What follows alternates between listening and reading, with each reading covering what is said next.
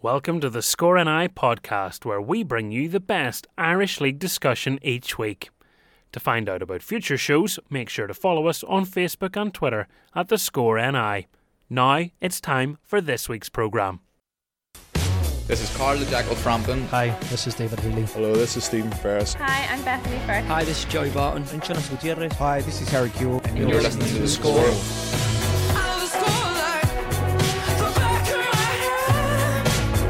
The Score with Michael Clark.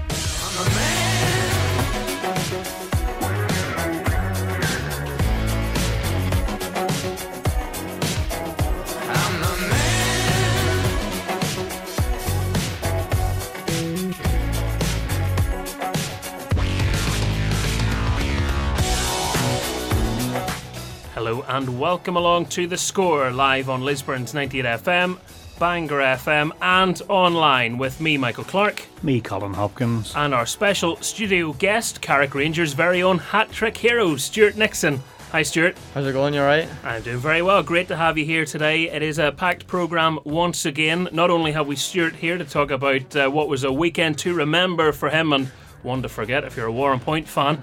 Sorry, Milltown men, but that's just the way it went. Also coming up on the show, we have Bangor Football Club's commercial director, Graham Bailey, talking about returning to the Irish League pyramid. Great to see them back, and indeed, their plans to get all the way up to the Premiership. That's coming up in a little while on the programme. And we'll also be speaking to Dan Ryan. He is the head coach of Northern Ireland's netball team ahead of the European Championships. Are they ready to go following a World Cup performance that saw them finish a respectable 10th? He's on the show later. We'll be finding out just how ready the ladies are to embrace the latest challenge. And indeed, our predictions for the Danske Bank Premiership. Maybe, having looked at the Know the Score leaderboard, you'd think these two are finally going to quit making predictions. Not a chance. We'll still try. We've even got a televised game on Monday, and just so happens this fella is on it as well. Stewart Nixon's going to be in that game. Well, he hopes. Otherwise, he's falling out with Al Curry. That's all coming up right here on The Score. The Score with Michael Clark. This will put pressure on the manager. Let's not get you dropped from the game, Stuart. Take us back to last weekend then. As a forward, it's the dream, isn't it? Go out and get yourself a hat-trick. Yeah, definitely. You know, like I said before we were chatting, I never thought I would score a hat-trick in the top flight. But like I said earlier on as well, like, whenever I got the first one, then the second one just came like it was at ease, and then whenever the penalty came as well, I was nothing in my mind, just to get that ball and just slot it away. And as well, like whenever you score 2 goals, you know you kind of have a good feeling that you're going to score. So I was definitely happy. Like, you're not the regular penalty taker though, are you? No, it's Big Keelan Loughlin, but he was on the bench, and then I looked up and the first person I seen was Mark Surgeon running down. He looked like he was going to hit it, but Willie Faulkner gave me the ball and he says, "Jerry, you're hitting it," and then thankfully I hit it and scored it, so I was happy. I think you owe Willie Faulkner quite a bit then, because he set up your second goal as well, didn't he? Definitely. Willie was immense. 2 assists for him, I think. Willie was immense there on Saturday, so he was. There was a stage he was playing the number 10-year-old, and there was a stage of sitting just in front of the defence and driving with the ball, but it was a great pass for me just to get my second goal, and then obviously I finished it, and then the penalty just gave me the ball straight away, and you can't say no to Willie Faulkner, you know what I mean? And doesn't that just change your whole weekend? I mean, you're probably walking on water for the rest of it. Definitely. Saturday night and Sunday, I was in cloud 9 and nothing could bring me down. And then as soon as Monday hit, then I was focusing again on training on Tuesday and preparing for the next game. We've had Niall on the programme before. I think we can say friend of the show, Niall Curry. Yeah. He is a very good manager. What is it like playing under him? It's incredible. He was sending me there last night that some of the things I have to say on the radio and stuff like that early, but I'll not say exactly what he told me to say, but he's definitely been a huge influence on me this season and last season as well. All the boys, he's good crack, so he is, and all the boys thrive off him. So as he says he's a very good technical manager, so he is, but he's definitely he helps everybody, so he does. And from what I gather, training sessions are competitive training sessions, as they should be. Yeah, definitely. Like, for example, on Thursday nights we play oldies against the youngies. The boys will be listening to this here, so the oldies won't be happy, especially Mark Scherzer, because he takes it quite thick, so he does. He has to reevaluate himself. So he would be the manager and the skipper of the oldies, so he would. But we've played him 4 times, and we've beat them 3 times in a row now. So we have, and I have to say, recently he's our captain, so he is, for the youngies, and he's definitely stepping up to the mark, so he is. That is a great idea. I mean, the thing that breaks my heart is I reckon I would have to play for the oldies. I would say so. What age are you, Michael? I'm 29. You're past age gap for the youngies, definitely. I know Chrissy Rogers is 28, but he's got the body and he looks like a 24-year-old, so he gets away with it. He does get away with it. Fair play to him as well. So the young team are the ones that are coming out on top last couple of weeks? Definitely. We just have that wee extra bite, so we do, because oldies they're a wee bit slow on the ball and stuff like that, and we just give them hell. But no, it's good. It's intense, and you just taught yourself into an extra kick, I think, in the next training session. Everybody thrives off it, and it's really, really intense. And like whenever the training finishes and we've won, or it's a draw, or Serge's team's won, we all shake hands and we say, let's get ready for Saturday, and we're all best mates. I mean, you came to Carrick last season during the summer from Ballyclare, and what a time it has been for you. You get promotion, you have to do it the hard way, going through Portadown and Ards, but you get there. So it must be, a 12, 18 months to remember. It's been incredible, to be fair. The Portadown game was absolutely massive, so it was. We played them on the Saturday before, but it wasn't the full strength squads, as you would say. And then we played them on the Tuesday, and the boys gave absolutely everything. And then we won that game, obviously. And you could see from the highlights and stuff that everybody was blown. So they were. And then on the Friday, we actually felt quite leggy, even though we still got the win. And then on the Monday, I think we played Ards again, and we actually felt better and refreshed. And we definitely gave them a good game, so we got the win. Did you have an idea of what it was going to be like when you joined Carrick? Had anyone said anything to you about what it was going to be like to play there, or what the expectation was for you going into a new team? No, honestly, I went in, and the only thing I knew was Niall Curry from Portadown and stuff like that there. And then Cliffy Adams, he got a part of the coaching staff as well, so I kind of knew that air. And you're going down thinking you don't really know many folk, and you're quite nervous as well. And then whenever you go down, and the gaffer and Cliffy and stuff and all the boys that were there at the time, they made me feel welcome. So it was easy enough, to break into a team and stuff like that there. But no, it was definitely, the time I've been at Carrick's been incredible. And was it welcoming then? You didn't feel like you were on the outside looking in too much or anything like that? No, definitely not. I know I was probably one of the youngest at the time, but in the change room I'd be quite talkative, so wouldn't I just say what I feel at the time? No way, not you. I know I come across quite shy and stuff like that, but no, I was quite talkative, and the boys kind of respected that, especially from someone that's so young from the team, and it's carried on in this year. What was it like leaving Ballyclare? Was it a no-brainer when Carrick were interested in knowing their aspirations, or was it tough because Ballyclare had been good to you? Yeah, Ballyclare were incredible to me, to be fair, but I left at the end of March.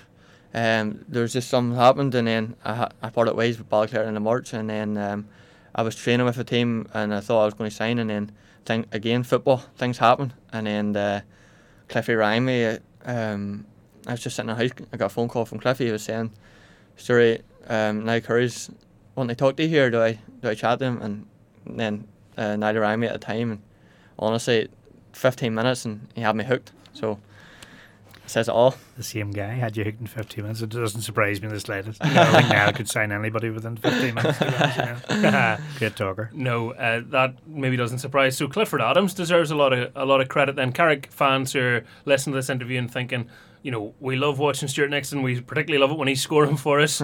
Well, there you go, it was Clifford's phone call. Definitely, yeah. Cliffy's been a massive influence on me, so he has. He took me from a local club in Ballymena, or a team called Southside, in Ballymena, and then he took me to Ballymena United, and then he was the one that pushed me on and stuff like that to get me into the first team, and he had a good word with Spike and stuff like that to get me in. And then whenever he moved to Wakehurst, and I followed suit, and same again to Ballyclare, and then it's like a dog in a leash. I'm just following him all about the place like Carrick. What have you got on him? Is there either really likes you, or you're secretly extorting him? I think I don't know what he said. To be fair, I think he really likes me. He's to be fair. Whenever I was at Southside, I was a centre mid, so he changed me into a right winger / forward, and then it's just developed ever since then. So. You must have been, no disrespect, the smallest centre midfielder ever. I was, but I was the feistiest, to be fair, at the time. But that's one thing a lot of people would say about me, that I may be small, but I always give 100%. Well, we were talking about that just before you came on air, that you used to have a reputation for more than 1 or 2 yellow cards in a campaign.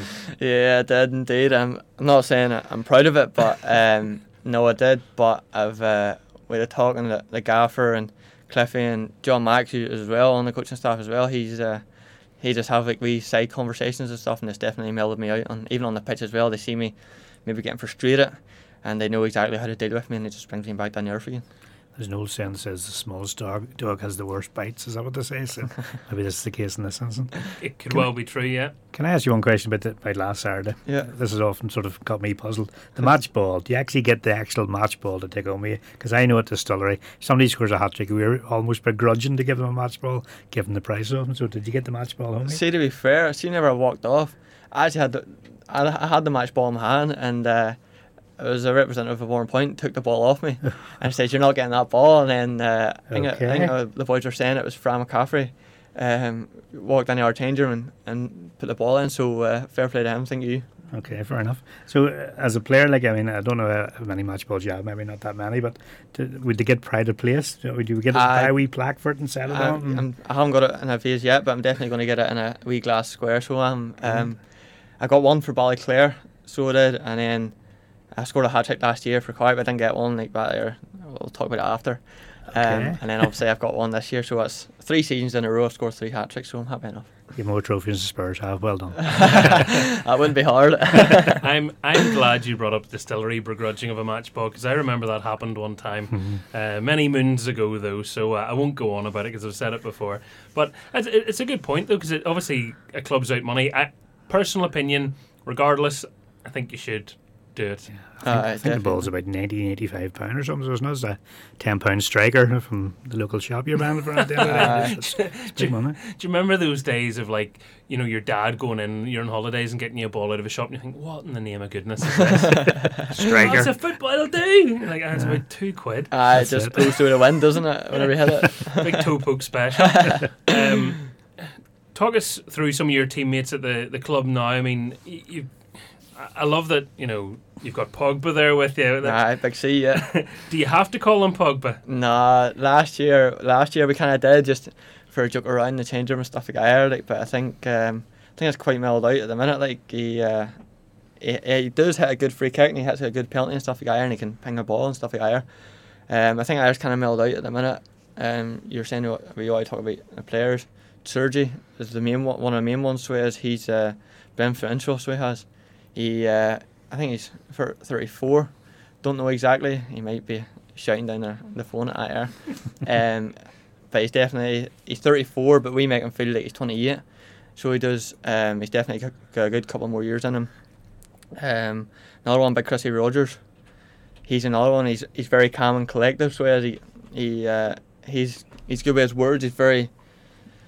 He's very smart, so he is. Whenever he's chatting to people, and he would have the wee conversations with folk that need it. On the other scale, you would go to Rhys Neal. Rhys Neal, definitely, he's going to be a future captain, so he is. Just what he brings to the change room and stuff like that there. Again, experience with Wally Faulkner. You can't look past that. You know what I mean, for what he's done in the game and stuff like that, and how many games he's played in the Irish League. Wally's been incredible. He's probably one of our best signings of the summer. So he was. Michael Smith. It's been incredible playing up front with him. I've learned so much of him. So he has, and Michael's part of the oldies as well. But I've learned so much of him, and I know we're 2 different players, but working off him and like, having wee conversations during the game as well. Like, he really does help me, so he does. See, that's brilliant to hear, because that's the sort of thing that you don't know what that experience is like, particularly considering you were a centre mid and then you come to Carrick and you're a winger and you're playing a bit more advanced and you're getting that opportunity. Do you prefer being an out-and-out striker, do you think, or where do you feel most comfortable? Definitely. Last year I kind of switched about. I was a striker at stages, I was a right winger at stages, then I was number 10. Don't get me wrong, if I do a job anywhere, do you know what I mean? I always give them 100%. I think I kind of realised this season though, played against Bangor in the number 10 role, and it just it didn't work out for me. I think the gaffer kind of knew then I have to be striker. Well, I have to try and be up the pitch as far as away from our own net as possible. But no, definitely very comfortable up front. Do you know what though? That in the chain of events, that's not a bad way to go. I mean, if you're playing number 10, you go, I'm going to have to be a striker. There's a lot of people who think I'm going to be a striker, and then they're going, I'm a centre back. Yeah. No harm to centre backs, by the way. I very badly pretend to be one too. But do you know what I mean? Everyone wants to be the goal scorer. Big Keelan Loughran's one of them as well. He'll be laughing at us here. In training, he always wants to be the striker, so he doesn't play up front. But like I said earlier on, like I played number 10 last year. For example, just off the top of my head, the Welders, the game, I played number 10 and I played really, really well. But then at forward on this year, I played against Bangor and I played horrendous. And then it's kind of just worked out that I think it's better if I stay up front. Players know when they've had a bad game. But what's it like, going through that? I mean, is it a case of, does someone have a talk with you after, put the arm around the shoulder, or does no one need to say anything? Like you said, yourself whenever you have a bad game, but I think the gaffer knows. He knows they'd be looking at us, and he knows how to get a reaction out of people in the change room. If you know you have a bad game, the gaffer, he'll pull you aside on a Tuesday or a Thursday, or one of the coaching staff will pull you aside and say, look, this is where you went wrong. This is how you improve and stuff like that. So it's really, really good from the coaching staff. So it isn't necessarily always on the match day, it isn't always then? No, definitely not, no. I think the best way that the gaffers help things is on a match day, everybody's emotions are high. So if you lose and you've played bad, I think it's better if you get a couple of days rest and then you go again the Tuesday and the gaffer will pull you aside on the Tuesday and say you've done wrong, or vice versa. If you played well, for example, last week, scored a hat-trick, the gaffer pulled me aside and says, excellent on Saturday, man, you know what I mean? So that's just the way it goes. The thing is about Niall is there's a misconception about what his character is or his personality is, and we spoke about this when he was on the show, because everyone just thinks he's a hothead, because probably when he was a goalkeeper he was a hothead, and they just assume. But as a manager, you can't lose your rag so freely. I mean, even I had a wee laugh at obviously the red card Warren Point got was a red card, but initially he sort of jumps up about to go and grab somebody, and then very quickly sort of tapping an official on the shoulder, and he's back to being polite again. That's what you're saying. In the group chat, he was like, "Wee Nixon, I always look after you." Do you know what I mean? So, but in the change room, it's very rarely the gaffer or anybody would come in and start giving us a good rollicking unless we need it, and we know we need it, because the players and mainly be the skipper Sergi, he would normally say, "Look, boys, we need to pick us up here." Do you know what I mean? Or he would have a go at folk, but he would do it in the right way. He wouldn't go out and just say pinpoint one person. He would speak to the whole team, and I think that's what helps. Like, different characters in the team need different way they talk to, so it does. So, and with this season, let's face it, when people are looking at the league, they're talking about, oh wow, 7 or 8 teams could really push and challenge, which means the rest of you are fighting away at the bottom. It's always, when Carrick Rangers come up, I always have a sympathy for whoever's in charge and for previous managers, because you're a hero one season and the next season you're doing that dirty work and trying to avoid the dreaded R word, aren't you? Do you talk about avoiding relegation, or what is the goal for Carrick Rangers this season? How has Niall laid it out for you? To be fair, the gaffer has been very, very positive. Like, we try not to talk about relegation, do you know what I mean? Because we're good enough. Well, we think we're good enough anyway to stay up. Obviously, the other teams are in that